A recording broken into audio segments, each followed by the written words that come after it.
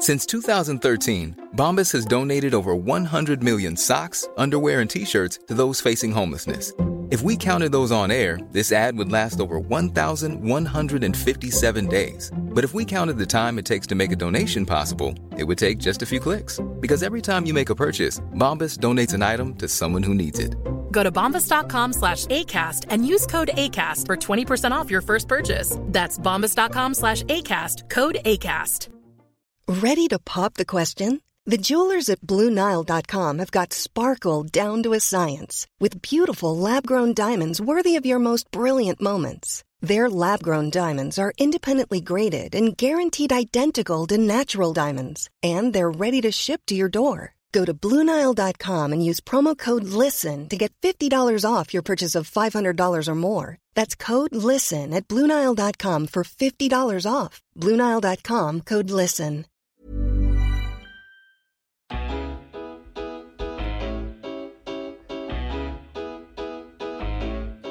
Sunderland kind of drew yesterday, 1-1 with Accrington Stanley, but the game was abandoned with about 15 minutes left. And to dissect 3/4 of a game, I have some members of Durham County Cricket Club, which is me going into an area that I know absolutely nothing about. So I'm the rookie, I suppose, in this instance. So we're joined by Chris. Not the first person to say that, don't worry. Yeah, that's a tongue twister. Quite a bit. It's usually over the tannoy, isn't it? Chris Rushworth. That's like a tongue twister.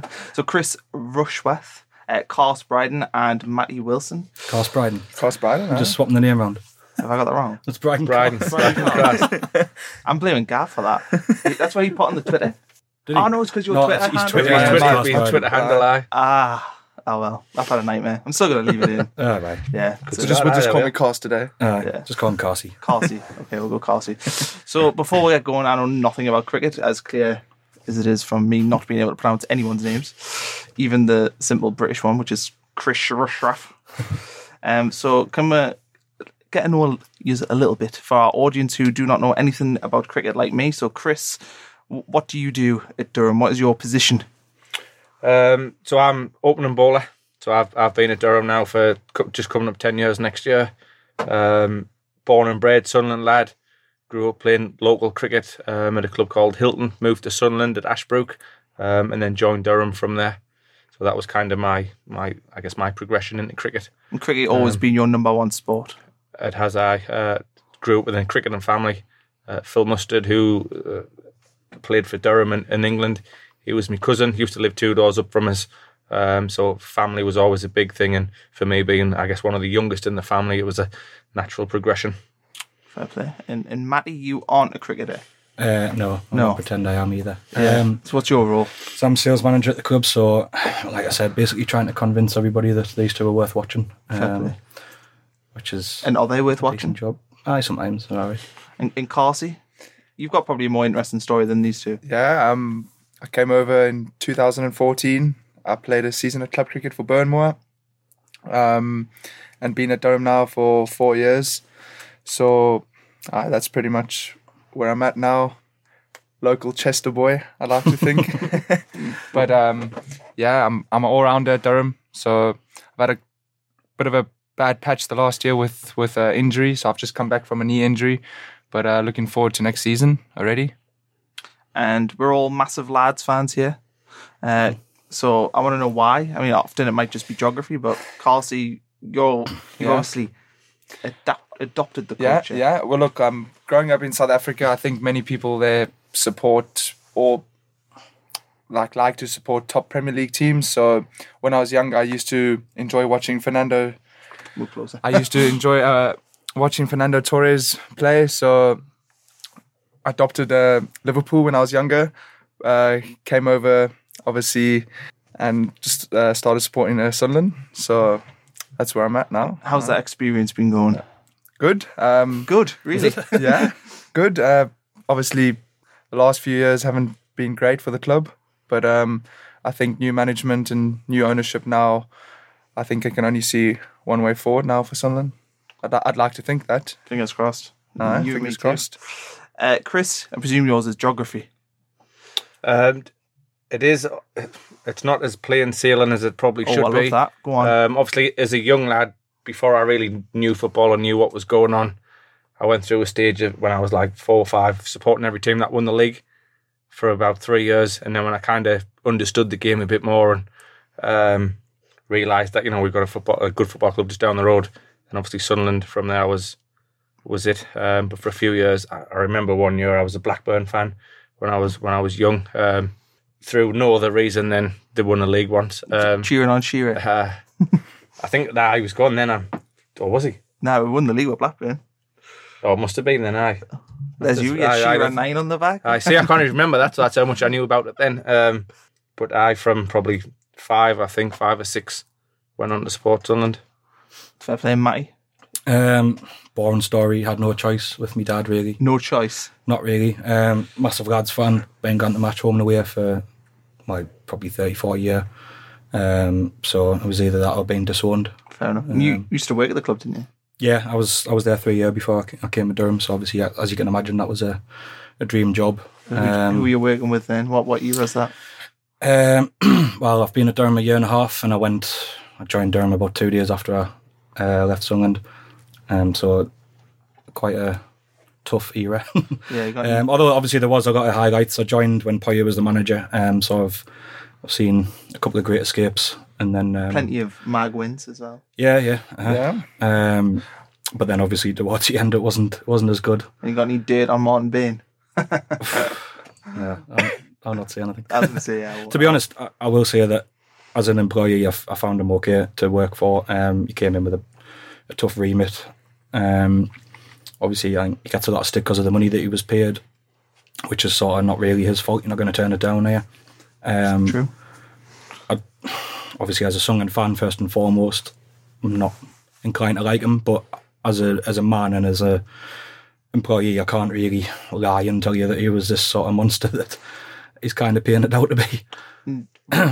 What do you make of what's happened since you've left? Are you surprised that the clubs fell down? Without going into it too much, but are you surprised we're in this situation? No, not at all. From working there 3 years, there's absolutely no shocks, to be honest. It was written on the cards, and it was just delayed, and then it eventually happened. There's always going to be a tipping point.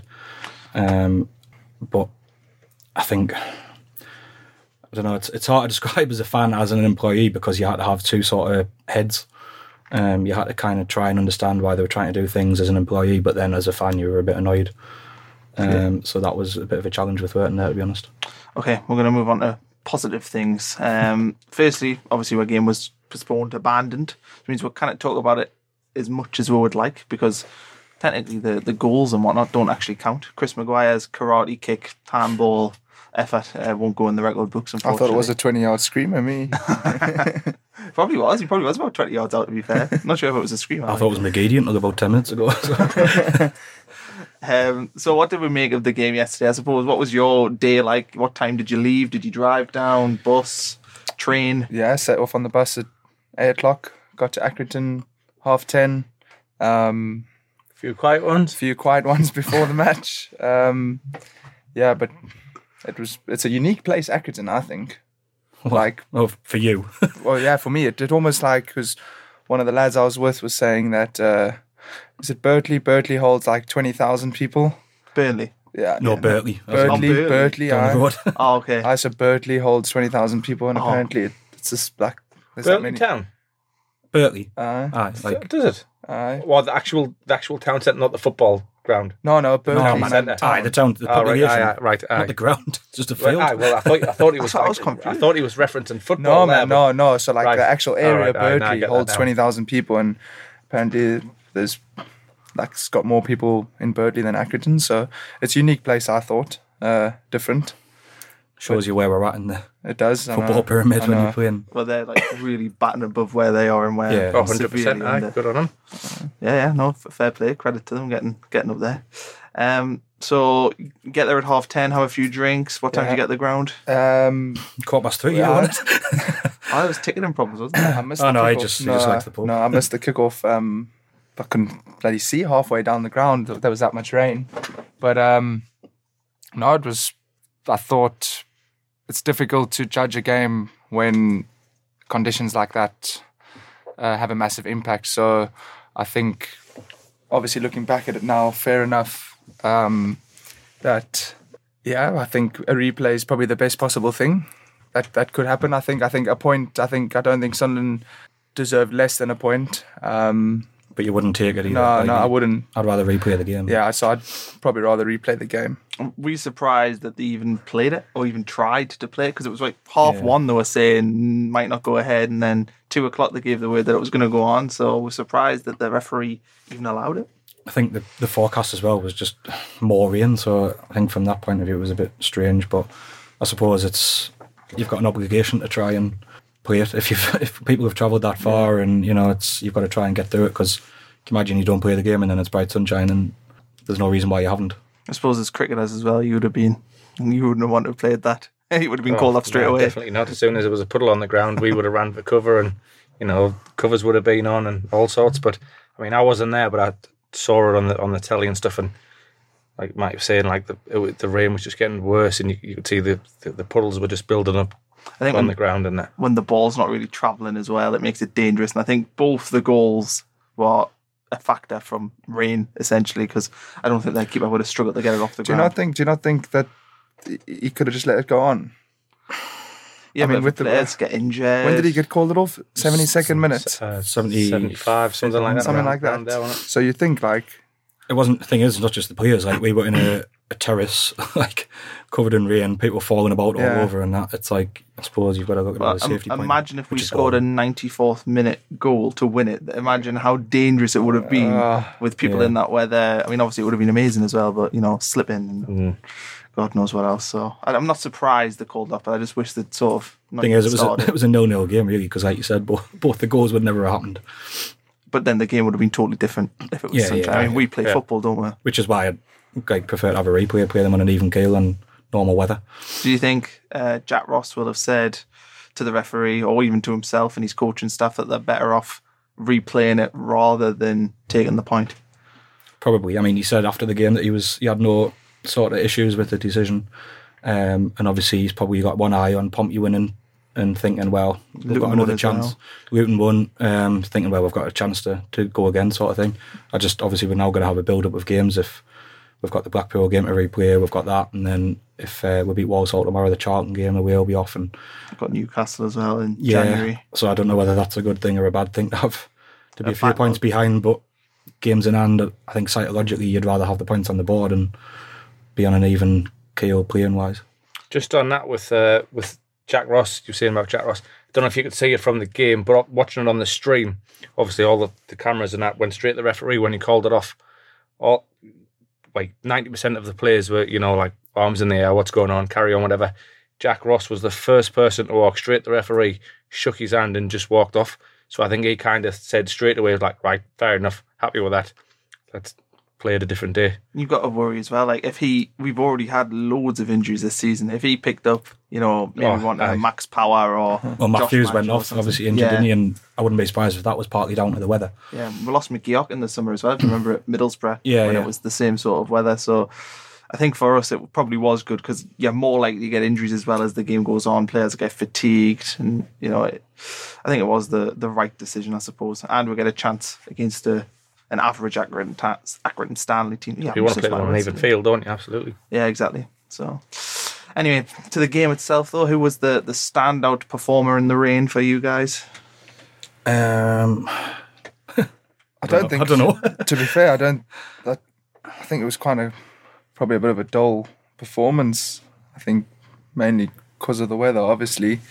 But no, I think Power looked good in the midfield again.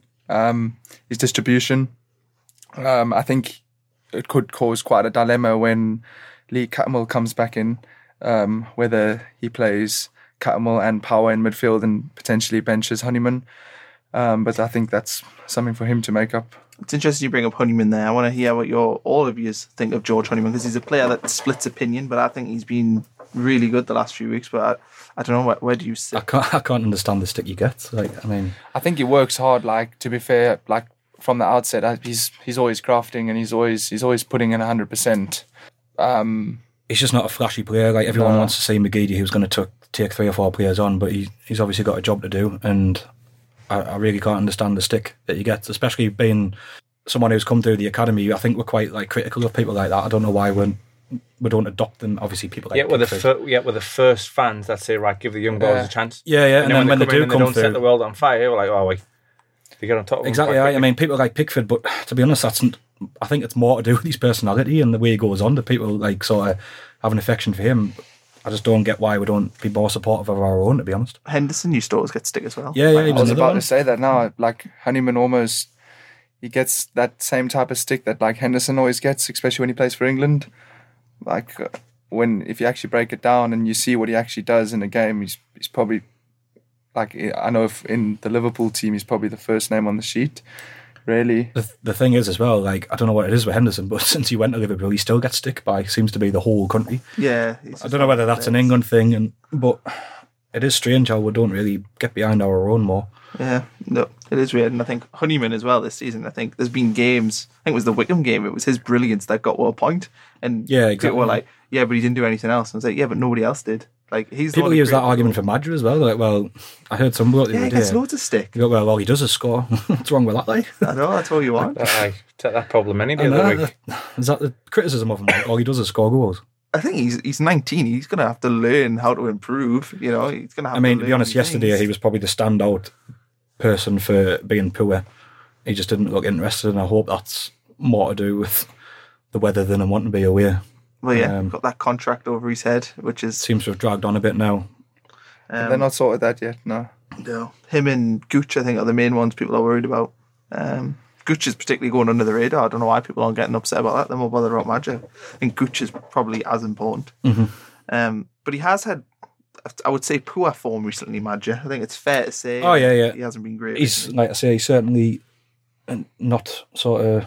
Every time I watch him, I always think he looks absolutely knackered. Like, I think it's the laid back sort of attitude. I mean, like Cameron Jones was like probably the most laid back player I've ever seen, but on his day he was unplayable. I think sometimes players just look like that. I don't think it's that they're not committed or they're not putting the effort in. It's just the style that they are. There's a massive burden on him as well, though. If you like say he's only 19 years old. They've got no one else that they're going to play in front of him, so he's playing constantly. And he's playing by default. So he's obviously going to be tired, fatigued. Mm-hmm. You know, you play a lot of football in this league now. And for a young lad to have that much burden on your shoulders, playing a lot, it's going to take its toll. But I mean, you know, especially at a massive club they've tried Sinclair, and you know, he's just not cutting it, is he? So it just builds more pressure on Madger to think, right, well, I've got to be the man here. And obviously White's injured as well. And it just shows it is like you can't blame him. He's a young lad, and like you say, like he's still scoring goals even when he's not playing well. He's picking up a goal every game or every other game. It's like Darren Bent, like sometimes he would be absolutely woeful and anonymous for the 90 minutes, but then he'd score two, score a goal. 2-1. It's like you can't have it both ways all the time, because if you were world class and you scored every week, then you'd be a £90 million player, not playing for someone in League One, would you? Did we all go to the game midweek, the Checker Trade Trophy game? I didn't actually. It's a second game of this season. I didn't make it. Just as we were talking about strikers, Sinclair played that game, and you know, people called for him to play, but he was poor in front of goal. Even when he was playing against lower opposition, where he was able to get past them and run in behind, he still has no end product. Whereas Madger, for all he, you know, might not hold the ball up as well as you'd like, or won't chase the ball down the channel, if you put the ball to him within 20 yards of the goal, he's got a really good chance of scoring. I think fans need to sort of remember that. You know, when you compare strikers, it's all well and good having a striker who doesn't score but runs about a lot. What's the point? Yeah, I think Sinclair's a bit like Alcador to me. Like, it's very similar. Yeah, it's a good comparison. I want him to do well, but I do think he works hard though as a footballer. Like every time I see him play, he's putting in 100%. I just think he's got a purpose. I think Jack Ross has started bringing him on with sort of 10 minutes to go when maybe he's under the cosh a bit. He's better suited away from home, I think, as well, Sinclair. Yeah, maybe when you're more likely to be under the cosh and you're probably only 1-0 up or drawn or whatever. He's a better outlet ball, I think. He's a better, you know, if you want to hit a 50-yard long ball up to somebody, you'd rather it was Sinclair than Madger. Yeah, that much is obvious. That is his purpose. When we get Wyke back, do you think there's going to be irrelevant? Now, do you think there could be space for both of them? Sinclair and Madger? Yeah. That's never worked when they've tried it. Do you not think? I don't know. I think it hasn't been given much of a choice, but he just doesn't seem to want to play two up front, so it's never going to be enough. They tried it at Burton. It was Wyke and Madger, and it just was a complete. It's only game we got beat. Yeah, so I don't know if it would be worth doing it again. I'm not sure. And also, I think the attacking three that we have behind the striker works really well at the minute. I really like Gooch, I really like Maguire, McGeady, Honeyman, and even though Honeyman's dropped deeper, but I don't think you'd want to change that. Well, that's the thing. To pay an extra striker, you've got to take somebody out of the midfield, and who would you drop? I think that's where they're getting the goals from, and like the three behind the front striker as it is. I think they're the class in the team since McGeady started playing.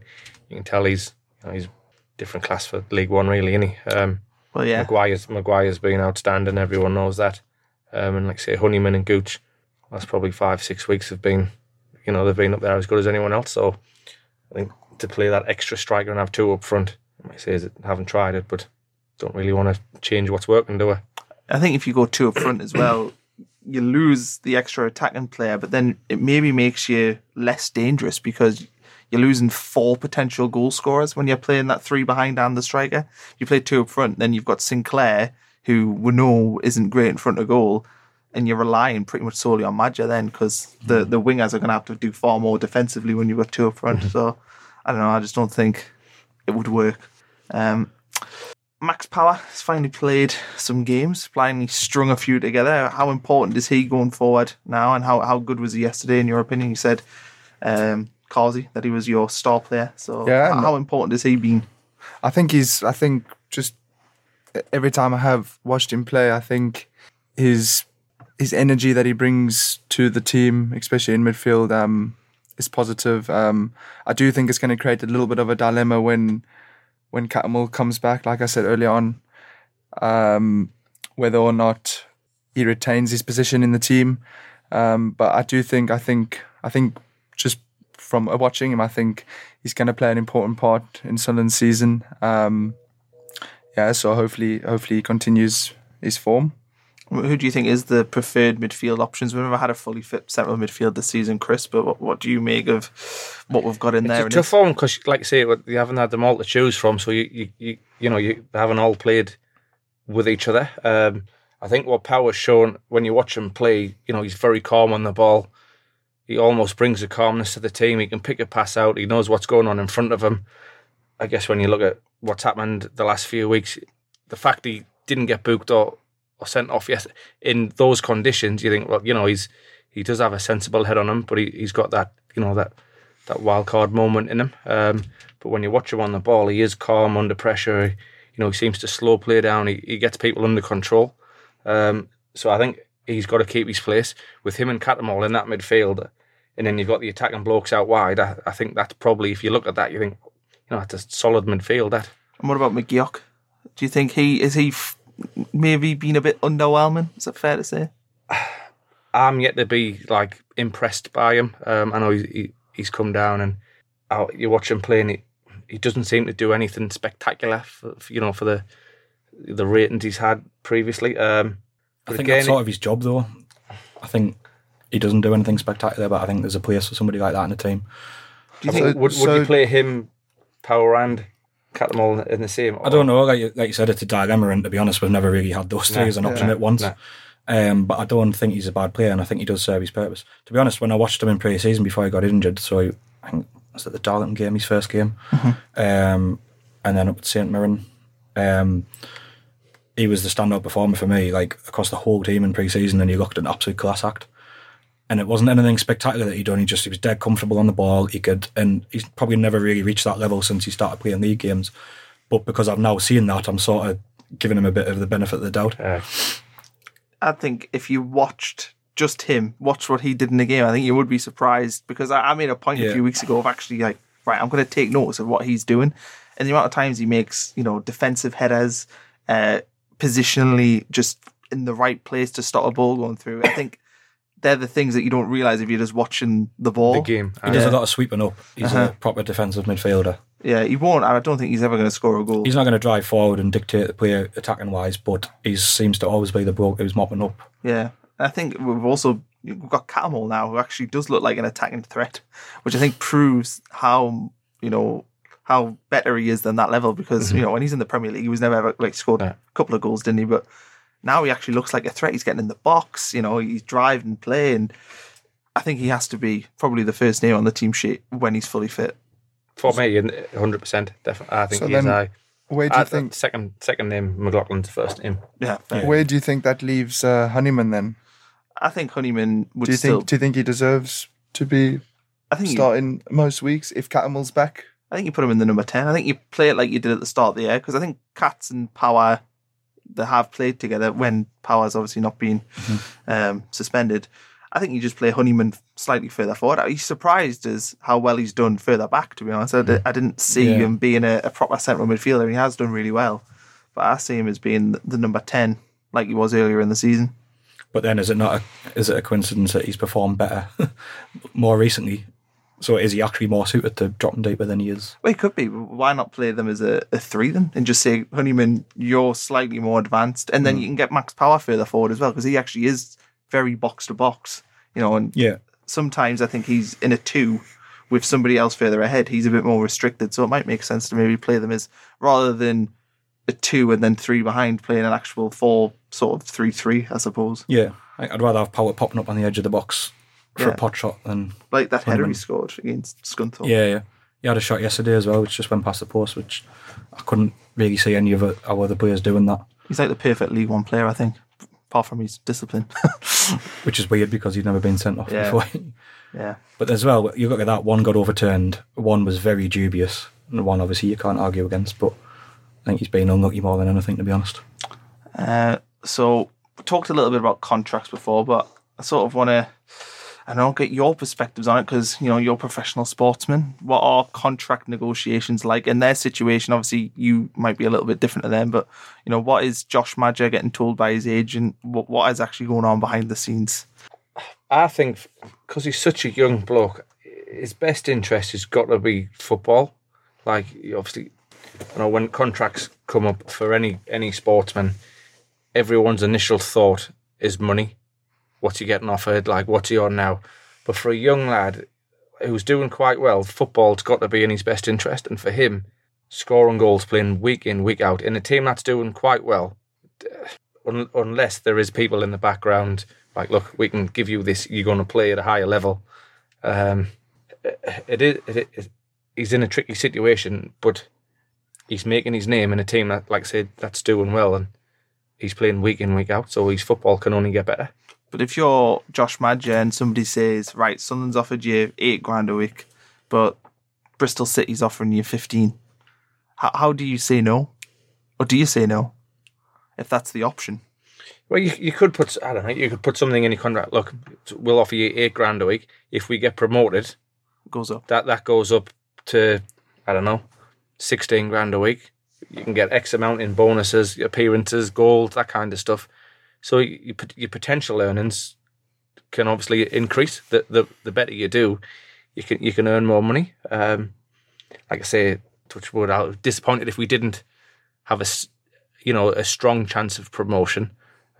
Surely at a play, you want to win things and you want to help teams do well. So to go through that's got to be an ambition, surely. Would you use Joel Asoro as an example if you were 100%. We've spoke about him for the last 2 weeks. Is he available for going? I'm sure I read somewhere that they were open to going them out. And I don't think he scored yet. I think he got 1 assist when he first joined, but surely he was looking at him thinking, well, the grass isn't always greener. Yeah, might have a bigger pocket, but I mean, imagine if we. But you say that like, so Joel Asoro, he would have been on a couple of grand a week at Sunderland. He's now moved to Swansea and he'll be on what? 15, maybe. 10, 15 grand. 15, yeah. I was actually having this conversation with someone during the week where football, like the wages that they pay out to players, you sometimes think it could be potentially, you can be lost in the system a lot more in football compared to other professional sport because of the amount of money that you're getting. So if you're a footballer and you're getting 10, 15 grand a week at a championship side and you're on the bench, do you have drive to get better as a player? Whereas potentially maybe in different sports where you're not getting that much money, there's a little bit more drive there. Do you think, do you understand where I'm coming from? I do. That's got to be down to personal ambition. Yeah, Every individual's so totally sometimes different. I think sometimes that it can be a lot easier to get lost in a system as a young footballer if you're getting paid that much money. Oh, definitely, you can get And, blindsided by pound signs. Yeah. But whereas, like, I don't know if that's maybe what's happened to him. Whereas, surely there's got to be a part of him now that's sitting where he is now, thinking, have I maybe made the wrong mistake? Whereas, if I'd just spent another year at Sunderland, I'd be playing week in, week out, playing 90 minutes of football. Probably in the same league as Swansea. And hopefully I'd like to think going back up to the Championship next year.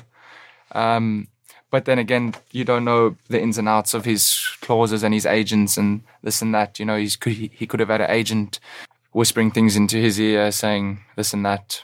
It's easy to say this as well when none of us earn 15 grand a week or have had the option to. Yeah. I think until you're in that situation, it's easy for us to say, well, why has he gone there? Why has he gone to Swansea instead of Sunderland? Like, I know he's earning more money, but blah, blah, blah. But until somebody actually puts that in front of you and says, you could be earning this, I don't think any of us can really say what you would do. Yeah, I think he's got no allegiance to Sunderland, really. He's a Swedish lad who would signed as a young'un, would gone down, he'd watched us go down twice. I think he's probably thought, I'm going to get out of here, like, and I can go and get more money for it now.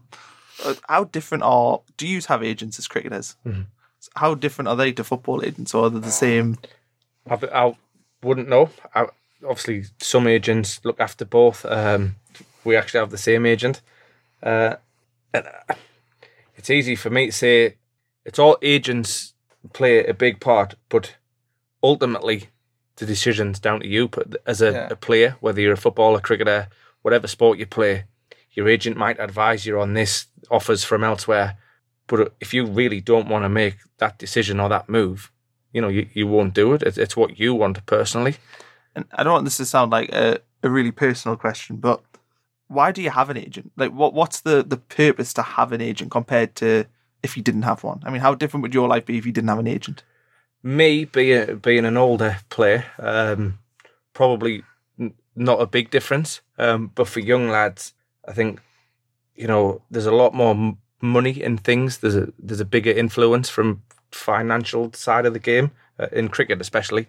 And it's not just money, but it's like lifestyle things. You know, there's a lot of advice in a lot of areas where agents can help out and give advice, and you know, like helping out with things like mortgages and insurance, like a lot of other things other than just your cricket contract.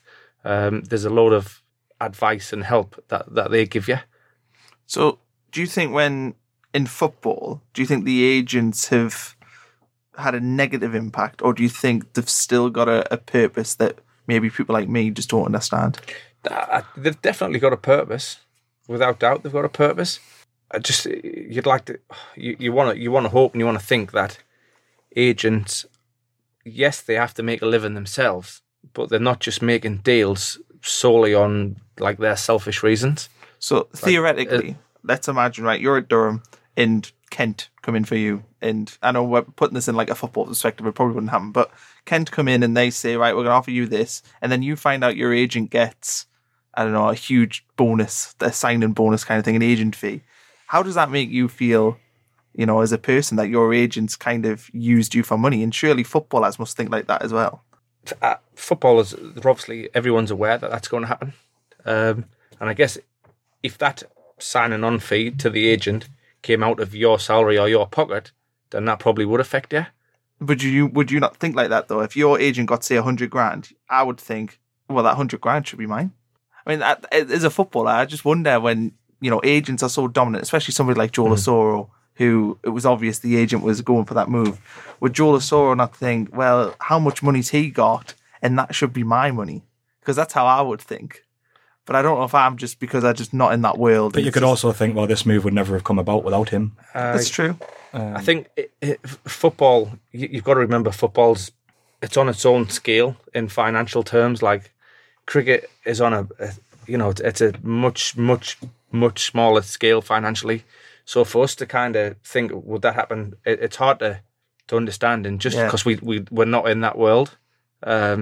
But let's be honest, for a footballer, 100 grand over a year, it's peanuts in it. So does it really make that much difference to a player? Like Matty said, like would a player earn his 15 grand a week if it wasn't for his agent? What do you think the comparable is for Durham? Is it, if in terms of size, are they like a League 2, League 1 sort of football club in terms of infrastructure? Yeah. It's obviously a totally different sport, and it's really hard to kind of say that. But I'd imagine so, sort of, on financial terms. Right, back to Sunderland anyway. We'll jump off the contract talk. I'll just get upset that Madger might be leaving and Gooch.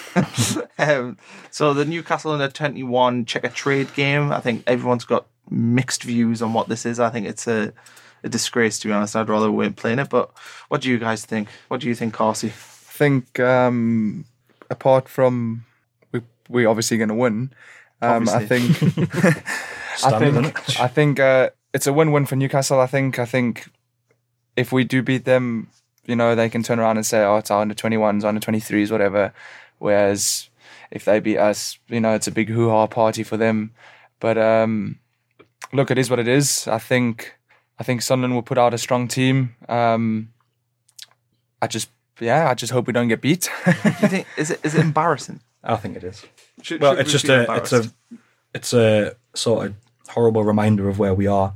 It's the worst thing that could happen, isn't it? Yeah, it's the worst draw. I would have even played them away. Because then sort of the onus is on them, and we're just, like you said, we can't win. There's no way we can win. We just need to be professional, play the game, turn up, win comfortably, and then forget it ever happened. But what do you think? How many people are going to go?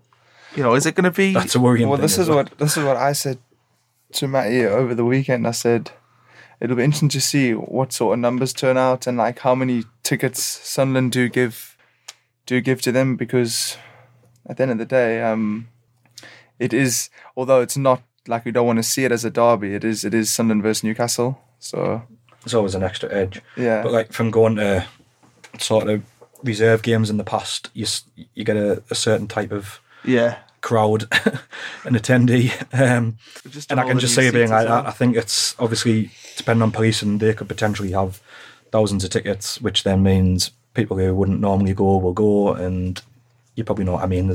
Cup games, there's always sort of a bit of a weird element to it.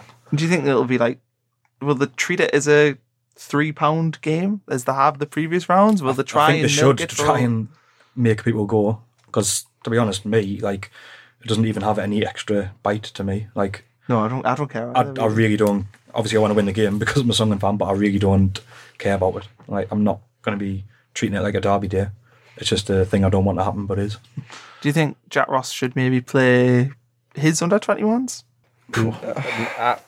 I would say no. I think Sunderland, we're doing well. Why would you upset a team that are doing well just for the sake of one fixture that, fair enough, not everyone might be happy with, but it's a first team fixture.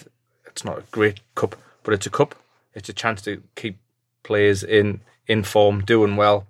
I think, like Mike said, you turn out, play the game, win comfortably, move on. For me, just get it over and just forget it. Definitely. I want to win the cup as well. I mean, I want to go up as league champions and go Wembley and win the cup. I mean, we shouldn't be here, but if we're going to be here, we might as well win everything. Do you think that? How many people do you think will go? Do you think it will be a 30, 40, a full house? Nah, I think 20. I think it'll be lower than a normal league game. So, because I think a lot of people have the same opinion. They don't really care. But then I think it'll bring out people that don't necessarily turn up on Saturday to watch a League One game. They'll say Sunderland Newcastle, and you'll get all the people that aren't big Sunderland fans. They'll think, right, I'm going to a derby. There's a chance of there'll be loads of bother. There's a chance of a bit of a bit frisk. Afterwards. People. The sad thing is people go for that.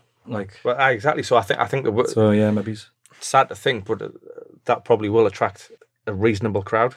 Do you think Newcastle? I mean, they'll want to bring as many as they can. See, this is where they could contradict themselves. So they pretend they don't care, and it's only their. And we all care because obviously it's a derby. I mean, it's silly and it's a Sunderland game. You're going to want to win it, but they'll say, "Oh, it's only our young'uns, blah blah." But then if they tip up with 8,000 people there, and you think, "Well, hang on, you do care, then, don't you?"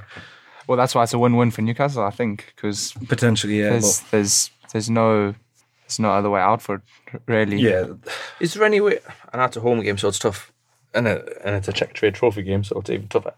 But is there any way of, I don't know, somehow policing it, as in treat it like a proper derby? Proper derby. You need X amount of loyalty points, or rather than just having every Tom, Dick, and Harry from round the corner who think, right, I'm gonna watch a bit of I'd football and imagine have a season fight ticket after. holders for home fans will get priority on Aye. tickets, whereas normally anyone can just buy a cup ticket. I don't think they would sell them to people without purchase history, because you wouldn't want Newcastle fans. If you give, say, Newcastle 4,000 tickets, there'll be more than 4,000 who want to get in. You don't want them in the home end. Yeah.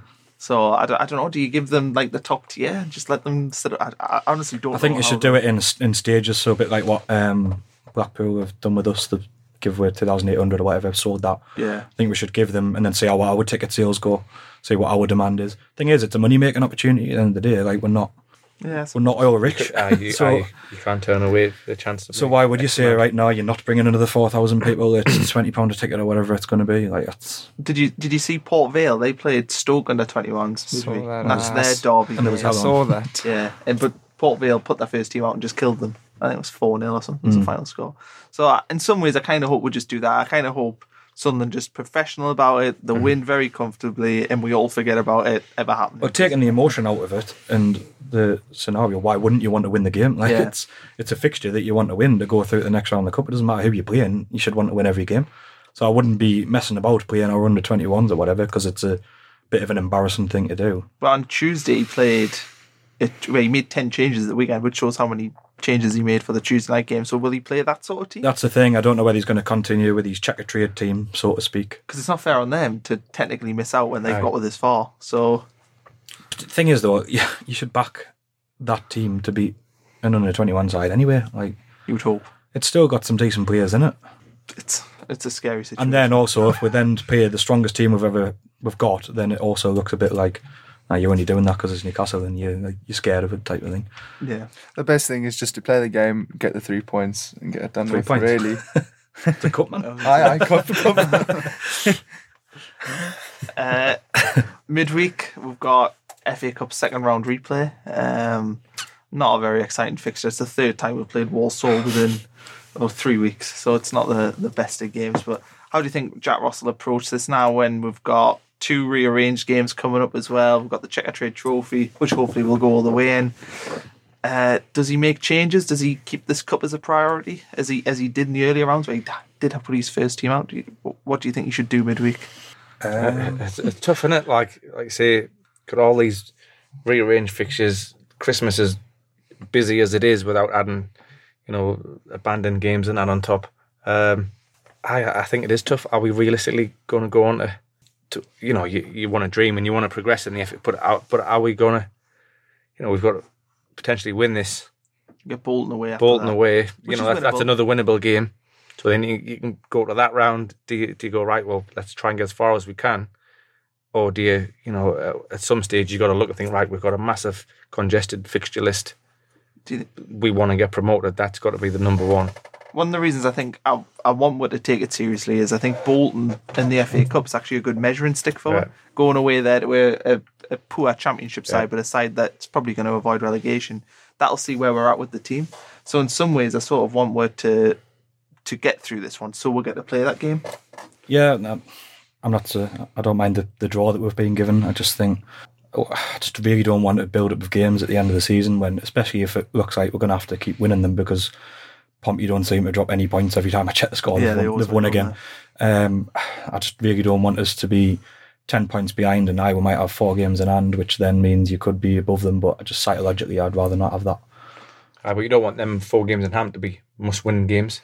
That's what I mean. Yeah, that's what I mean. We're very comfortably in the playoffs at the minute. I was looking at the table before, but Luton seem to keep winning. They've just seemed to have came from nowhere. Obviously, we've got 2 games in hand. Looks a decent point at Luton. It does in now. retrospect. At the start of the season, we're like, newly promoted team, not great. But Luton are kind of on a roll at the minute. I think Portsmouth obviously just always win, but Barnsley seem to be slipping. Peterborough slipping as well. Walsall slipped there. It looks like it's going to be 2 of the 3, isn't it? I think Luton, it's fair to say, are proper contenders now, I think, at this stage.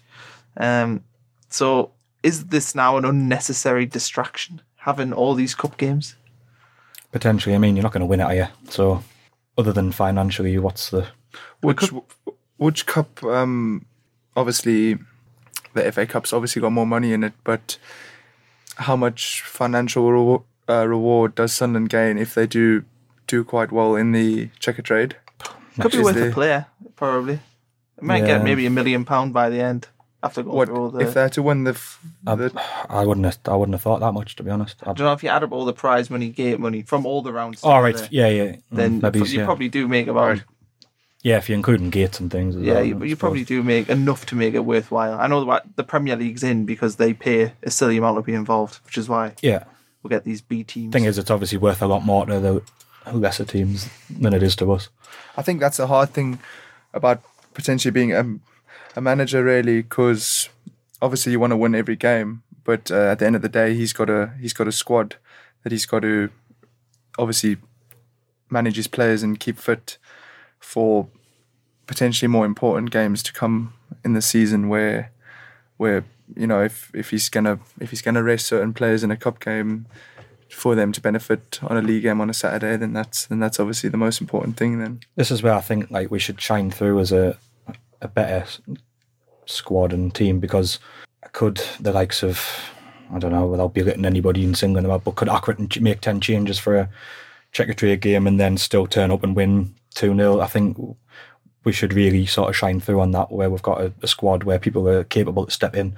Might be third choice on a league game, but you can come in and play all right and win. Yeah, I mean, we look at Luke O'Nien. He's paid good money for him. Luton wanted him in the summer, and he'd be a starter for everyone else. Yeah, and he's a good player for us to bring on. But we're not playing like Dylan McGeoch and Jerome Sinclair, and insert pretty much the full squad and say Glenn Lubens was at Sheffield Wednesday last year. He kind of get in the team. Yeah. So we do have a lot of strength and depth. So I think midweek probably could do with making a few changes, especially with how difficult that game on Saturday would have been on the legs. Yeah. I imagine there's quite a lot of fatigue players, even though we only played 75 minutes. Saturday, we've got Bristol Rovers, which is our first league meeting since 1992-3. Chris, do you remember that? No. Blackburn fan then, weren't you? I would have been. No, it would have been Man United. Man United then. Yeah. Last time we faced them, though, it was in the League Cup in 2001. We won 2-1. Random bit of trivia there. Don Hutchison scored. So, what can we expect from them? We've seen we're sort of trounced Southend, Rochdale, Scunthorpe, but then we've also struggled against Wickham, Oxford. Is this one going to be more like Southend, Rochdale, Scunthorpe? I mean, Bristol Rovers are really struggling at the minute. I think they've lost the last 5 games. So it's a game where you should just turn up and win comfortably like those games, but the form doesn't really account for a lot. I mean, obviously it's a big cliche and everyone keeps saying it, but teams do raise the game against us. Coming to the stadium, it's a big day out and a big occasion for them without sounding like big-headed and cocky, but I think the form doesn't actually count for a lot. Look at the way Wickham reacted. Well, yeah. It was huge for them, and it probably was the biggest league result they've had. Yeah. Going away from So I think the form doesn't really count for a lot, which is why we just need to be dead professional, just play our normal game, and it should prevail. And Carsey, you got a season. Do you go to all the home games? I do, yes. What have you made of the games at the Stadium? It's been very, I would say, almost chalk and cheese. There's been games where we've just hammered teams. Obviously, I think every team that does come to Sunderland obviously treats it like their cup final. I think every time I look at a home fixture, you've got to think that it's a guaranteed 3 points of just who we're playing against. So yeah, I enjoy it. It's good. How much better is it than last season? A lot better. A lot better, yeah. A lot better. Obviously, watching Sunderland now the last 4 or 5 years. Maybe you're the problem. Maybe it's your fault. You came in when 2013. When was your first games? 2014. My first game was West Brom at home, 2014. So is that the one we won? Yeah, we won. Pretty much stayed up. Yeah. Maybe you're not bad luck then. No, I don't know. It was all downhill after that. I say it was the start of the demise, wasn't it? Well, at the end of the day, I haven't seen Newcastle. I mean, I haven't seen Sunderland lose a derby, so that's the main thing. Yeah, that's true. That's true. But then again, that's only been 10 years. You might not have even been at Durham. Been that long? Nah, 2011 was it? I was there. I remember. If you pick one game that can sum up the whole season so far, the Barnsley game the other Tuesday. Literally, it was like watching Brazil for half an hour, wasn't it? And everyone's thinking we're going to win 5-6-0 here. This is mint. And all of a sudden, we think, "Crikey, we're going to get beat 5-3 here." I think that's the way the season's been. It was a crazy game. In 90 minutes, that was how Sunderland have played this year. The boss teams off the park, they relax, sit back, and then teams get on top of them, give away silly goals, and all of a sudden, we came out 4-2, which looked comfortable, but it never felt like that. It's this level as well. I mean, look at us the other week at Walsall with 10 men, 2-0 down. Normally that game would be dead in other leagues, but we got something out of it. And I think teams 3-0 down at the stadium, obviously still thought, like, well, we'll just have a go, and it nearly paid off for them. I was really nervous. We've been down to 10 men 4 times, never got beat. And never got beat. It's quite impressive. When we 1-0 down to Oxford when... Yeah. And pretty much the full game. I think with 60 minutes with 10 men that day. And we're 1-0 down when we were 10, so we came back then. We're going to do a little bit now on cricket. So this is the bit where I really should just shut up. I mean, all I know really is Freddie Flintoff's quite funny on the telly. I don't know if you agree. Is he annoying? Is he funny? No, he's alright, Freddie. Yeah. So you'll know Freddie? Do you? I've met him quite a lot. I've spoke to him quite a bit. Big fan. Preston fan, isn't he? He is. Very, very good man. Funny guy. I listen to his podcast. He is funny, naturally funny. So first things first, how did things go for Durham this past season? And just clarify when you play for people who know nothing about cricket. Look, obviously a disappointing year. I think at the start of every season you always have objectives and goals that you want to set, and I think when we got relegated 2 years ago from Division 1, I think people were probably a little bit too optimistic of wanting to go straight back up, where it was probably going to be slightly more difficult than anticipated. But looking back at the season, I think we had a successful run in the T20 competition. And that's something to build on. Obviously, I think from the start of that tournament, we were potentially written like we weren't really regarded as one of the favourites, where I think 40-1. Yeah, I think with a young team, inexperienced players probably not used to playing at that standard. I think we did really well as a squad. Struggled a little bit in the championship, but I think it's a whole learning curve, really. I think with a young squad now that Durham has, I think we can only get better. What's the difference in quality between the top division and the second division? Probably strength and depth. I think obviously Classy's touched on the season. For most of the listeners, I'm guessing a lot of them aren't like cricket buffs, So just people have to understand.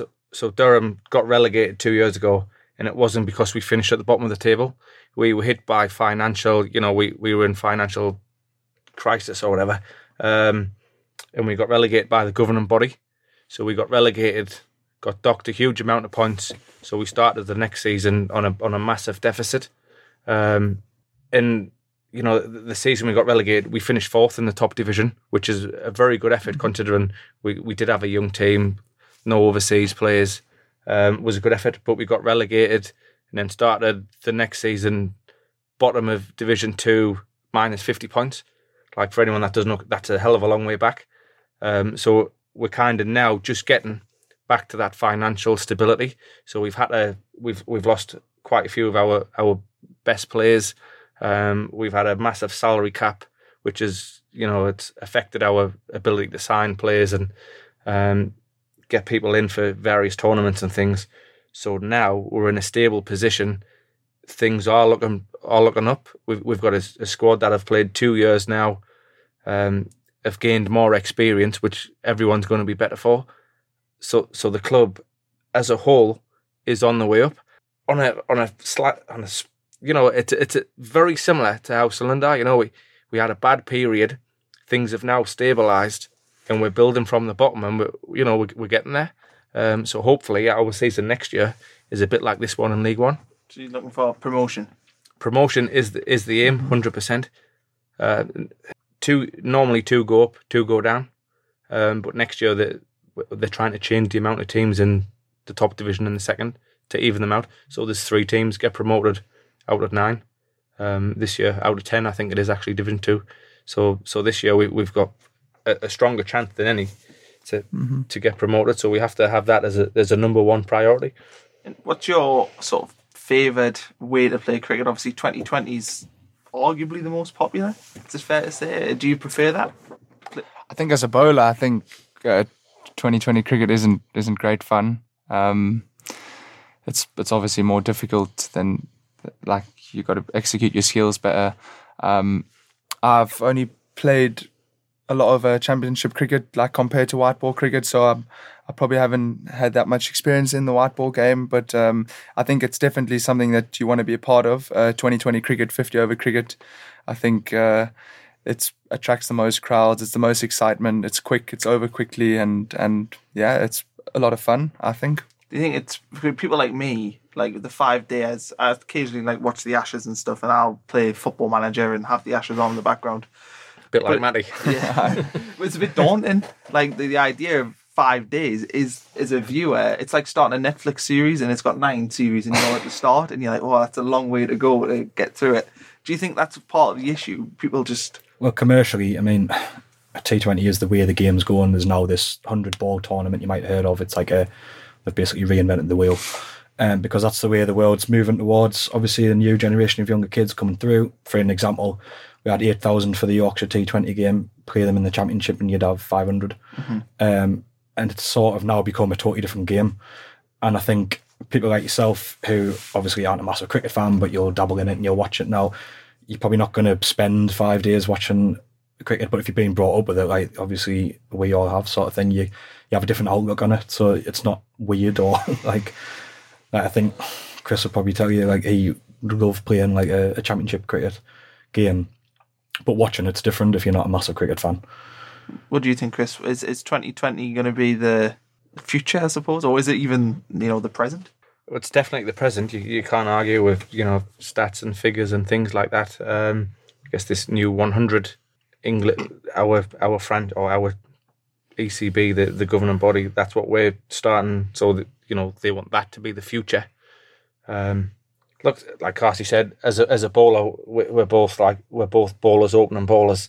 It's hard work, but it is still fun. Like, to turn up to a 2020 at Durham, Chesley Street on a Friday night, and there's 8,000 people there. Like, what's not to like? The screaming kids everywhere, and that for a young cricketer playing in Chesley Street, you don't see it. So it is good. It's entertaining, and it is what people want. I love playing 4-day cricket, just purely because if you can win a game after 4 days, there's a lot of hard work goes into it, and when you win them, it's bloody hard work to win. But at the same, you can win a game in an hour and a half in a 2020. Yeah, it's totally different. But you can't argue with audience and figures financially. T20s has brought in massive crowds around the world.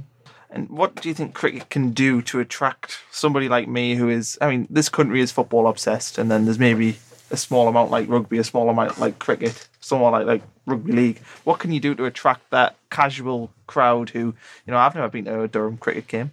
I do watch cricket on the telly occasionally, but I've never, I don't really know when to play. I don't really know. I should get better at my job then, shouldn't I? I know. You're asking the right man, is it? No, what do you think you can do though to sort of... So the reason...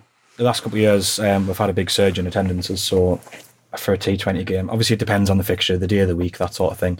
But you'd be looking at sort of 3,500 to 4,000, I reckon, for a normal game.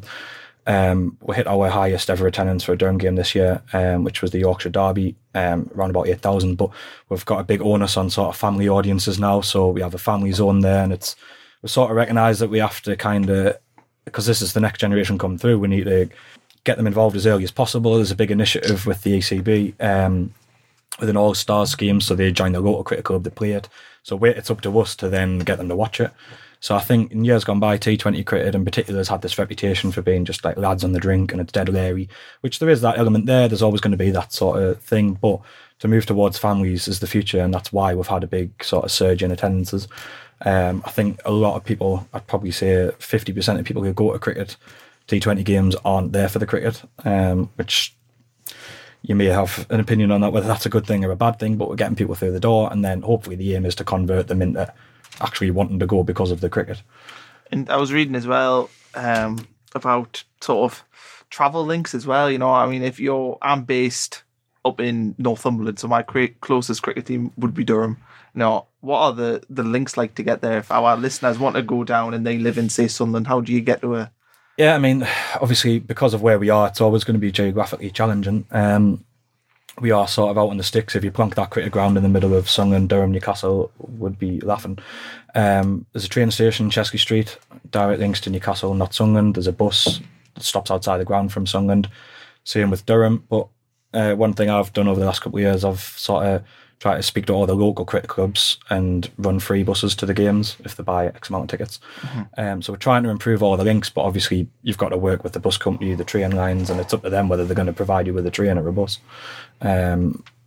So it is challenging because of where we are. It's always going to be the case. Is there any park and ride? Yeah, not for normal Durham games, unless it's a big game where we know we're going to have a big crowd. But England games there's park and ride in Durham, Newcastle, Sunderland.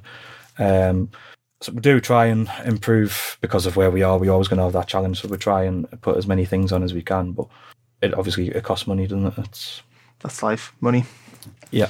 Is there any England tests? As I read a few years ago that Durham wasn't getting any, or wasn't in the schedule until 2019.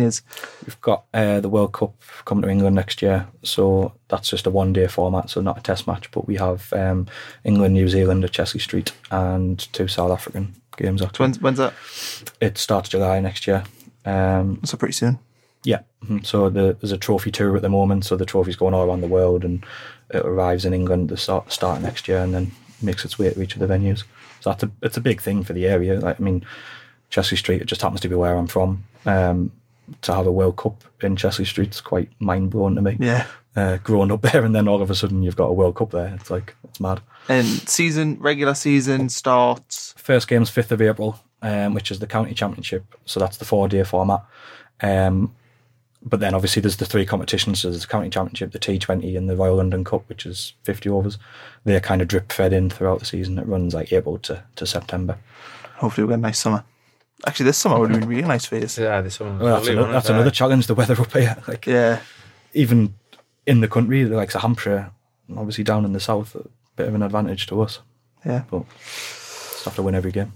Fair play. You got any final remarks before we sign off for the day? I think we've done about an hour, so I think no. Thanks for having us. Yeah, thank you. Thanks for having us on. I think Wednesday we've got Matty Piper dropping, former Sunderland player. Do you remember Matty Piper? Yeah. Didn't play that often. I was going to say, I don't dodgy knees. Much, he had 15 knee operations. 15? Yeah. Basically had a... Not just while he was here, because it felt like it. Yeah, no, he's just had one recently. But for someone who was... 15? I remember he was quick on the wing, wasn't he? He was a good player. It was frustrating. He was telling us he basically should never have been a footballer. His kneecap used to slide when he turned quickly, so he just used to keep doing the same injury all the time, and he never used to understand why. And we've got him twisting about 1. I know, I got 14 to go. I was going to say he probably only had about 4 by that so I'm sure he'll be all right. So that drops Wednesday. Sunday we'll have our usual Bristol Rovers review, and then there'll be the extra podcast midweek, and I think that's all the housekeeping I have to take care of. Just one thing to mention, I'll do it for you. It's your benefit year next year. Do you want to talk about that? Testimonial year. So I've been at Durham for 10 years. It will be next year. So I'm lucky enough to have been given a testimonial year. So throughout 2019, I've got a huge range of events and things like that. Matty's helping us to try and, at the minute, we're trying to put together a Sunderland event. A talk in with some ex players. Hopefully some big names to come up at the Stadium of Light. So if people keep an eye on that, just search for Chris Rushworth Testimonial 2019 on Twitter, and it'll bring up all the list of events we've got planned so far. And if people can follow and join in where and if you can, it'd be much appreciated. Will you get a game? Do you do it like football? Do you get like a? There's a few cricket games planned. There's one which is going to be, I think, pretty high profile. But that's yet to be announced. Oh, it's another wraps. So stay tuned for that. I ideally would love to have a football game, or a cricket game, Durham against Sunderland. So if anyone from Sunderland's listen, they're quite hard to get in touch with, and people are struggling to get back. So if there's anyone from the club that fancy a game of cricket or football against the cricketers, you should do both, really. Absolutely, we're keen. T20 or 100, whatever it is. I'd rather use it if I was playing the cricket ball is quite a scary object. It's very hard and feels like it would really hurt if it hit you. I'd love to play football just in the pure fact that for the last 2 years, Bryden, right, young South African lads come across full of enthusiasm. He reckons he can score at least one goal in a football league game if he plays up front with proper footballers. Do you reckon? I do. If you've seen him in warm-ups of 100%, cricket, honestly, he's got anything no in- chance. Bambi on ice. Honest, He- mint. I am. I'm absolutely mint, mate. Who do you I do. compare? What is Me, your? Josie Allen like no, Sinclair. on a lesser scale. no. I mean, they're gonna make the new FIFA skill called the bloody Cossie skill or whatever it's called. No, who's your comparison? Who do you model yourself on? I like to think I'm, but like, I don't know. It depends. Like, it depends what the weather's like as well. The weather. Oh, see, no, like, look, honest. He's back doing chatting already. excuses No, already. I am. How would you have done yesterday? Yesterday, I would have just sat back. Yesterday, He's a cricketer, mate. Nick Control. Chance playing in the rain. All right, the weather's perfect. It's a sunny day. It's about 22 degrees. It's not too hot. There's no breeze. It's not humid. Who are you? Got McGeady one side, Gooch the other, It just depends, feeding you, yeah. mate. Just And you're feeding in you. the my middle. finishing's like Madja. My skills like McGeady. I am. So you're just a League One I'm as footballer. fast as Gooch. Fair play. Nah, he's a championship. We'll give him a championship level. Go, all right, yeah. To be fair, I did say that when Sunderland win the Premier League, I'd score you a did, goal. aye. I did. Do you reckon? Well, I mean, we could all. I mean, Danny Graham once scored one off his arse. So Haven't no way. there's hope. John's dead. I do back Eventually did. myself. Like I do. Your goal would be like Maguire's yesterday. That's as good as You you'd never get. know, mate. It's as good as you'd get. Well, you should be lethal at throw-ins. Rory Delapes. Rory did that, man. Yeah, you should both be good at throw-ins, actually. What was he called? The kid from Tranmere, Dave Chalner. Was it Chalner? Was he the one who used Tranmere, to who used to belt him from the halfway line. Yeah, so There again. you could do that. There's hope yet, mate. There is. We'll give you a bat. Would I be here? We'll give you a bat. Fight with it. I don't know if you're allowed to do that, like. Probably I'd not. imagine not, like. Yeah, probably not. Probably not allowed with a bat. Right, this is descended into chaos, so I'm going to wrap it turn up. it So off. thanks, guys, for coming on. We appreciate it. Go watch Durham cricket if you're interested in cricket. Even if you're not interested in cricket, you can drink in the stands, can't you? Yeah. Yeah, see, it's better than the football, isn't it? Exactly. Yeah, I might take the wife. I've got some business cards on you.